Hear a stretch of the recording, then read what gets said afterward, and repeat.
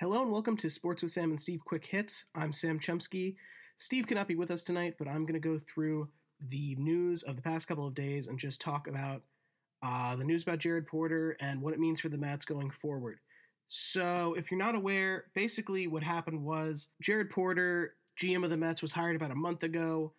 It came out in a story by Jeff Passan and another reporter from ESPN that Jared Porter was, back in 2016, sending inappropriate messages to a female foreign reporter for the Chicago Cubs.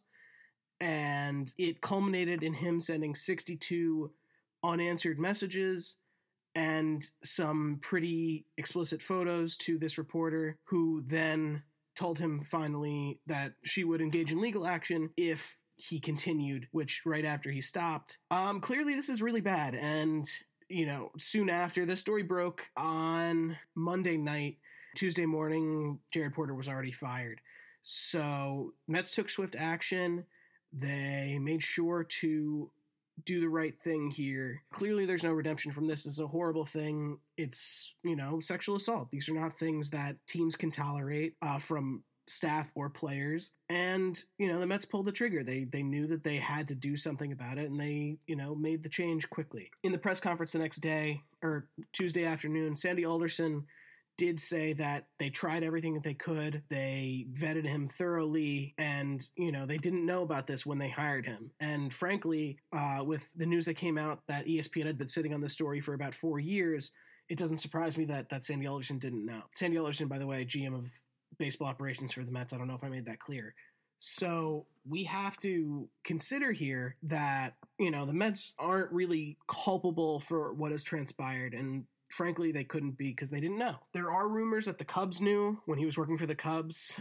He's since moved on to the Diamondbacks and now obviously the Mets. So there are some investigations happening with the MLB, looking into if the Cubs knew, if the Diamondbacks knew, kind of looking at why ESPN sat on the story for as long as they did, which is honestly understandable. There's a lot of struggle that comes with these types of stories for the people that come forward. And so, I think that the MLB just wants to look at the facts, make sure that they're doing their due diligence, and try to come up with solutions and also protocols to make sure that this doesn't happen in the future, which is definitely a good thing.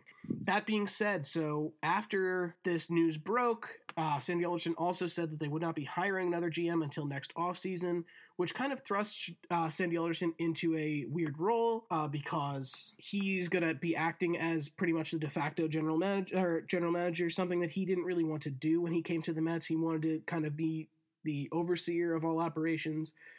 Steve Cohen isn't a baseball mind, so Sandy Alderson came in as a kind of guide in this sense. So he'll be handling a lot of the day-to-day stuff, which is good. I mean, he has some quality executive experience. He knows, honestly, how the Mets operate, and a lot of the players on the roster were from his past tenure as Mets GM a couple of years ago. So it's definitely going to be a good thing. I think that he knows what he's doing, but he also has some pretty good talent under his employ in terms of Zach Scott, who they got as their assistant GM this year. He was one of the leading candidates to take over the GM job before Jared Porter was hired. He's currently serving in the same role that he did with the Red Sox, which is the assistant GM. So he'll likely take on more responsibility. On top of that, it looks like some of the guys that he still has in his front office as well, like John Ricco, will be taking on more responsibility as well.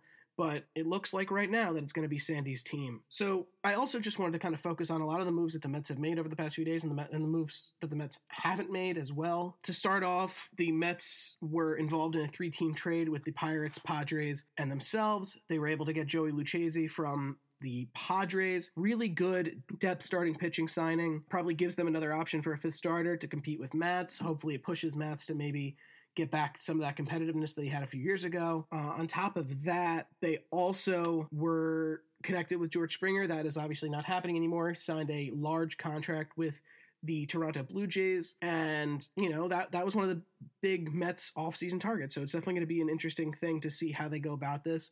There's been a lot of talk about Kike Hernandez, the former Dodger, as well as Jackie Bradley Jr., the former Red Sox.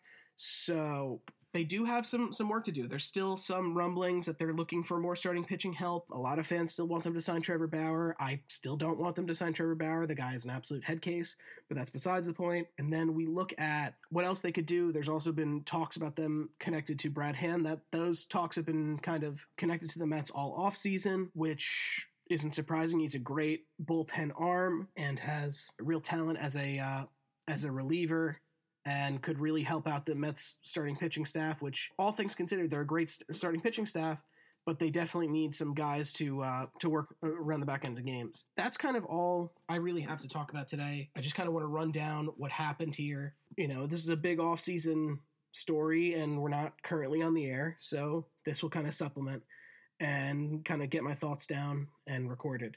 So that has been Sports with Sam and Steve Quick Hits. Have a good one.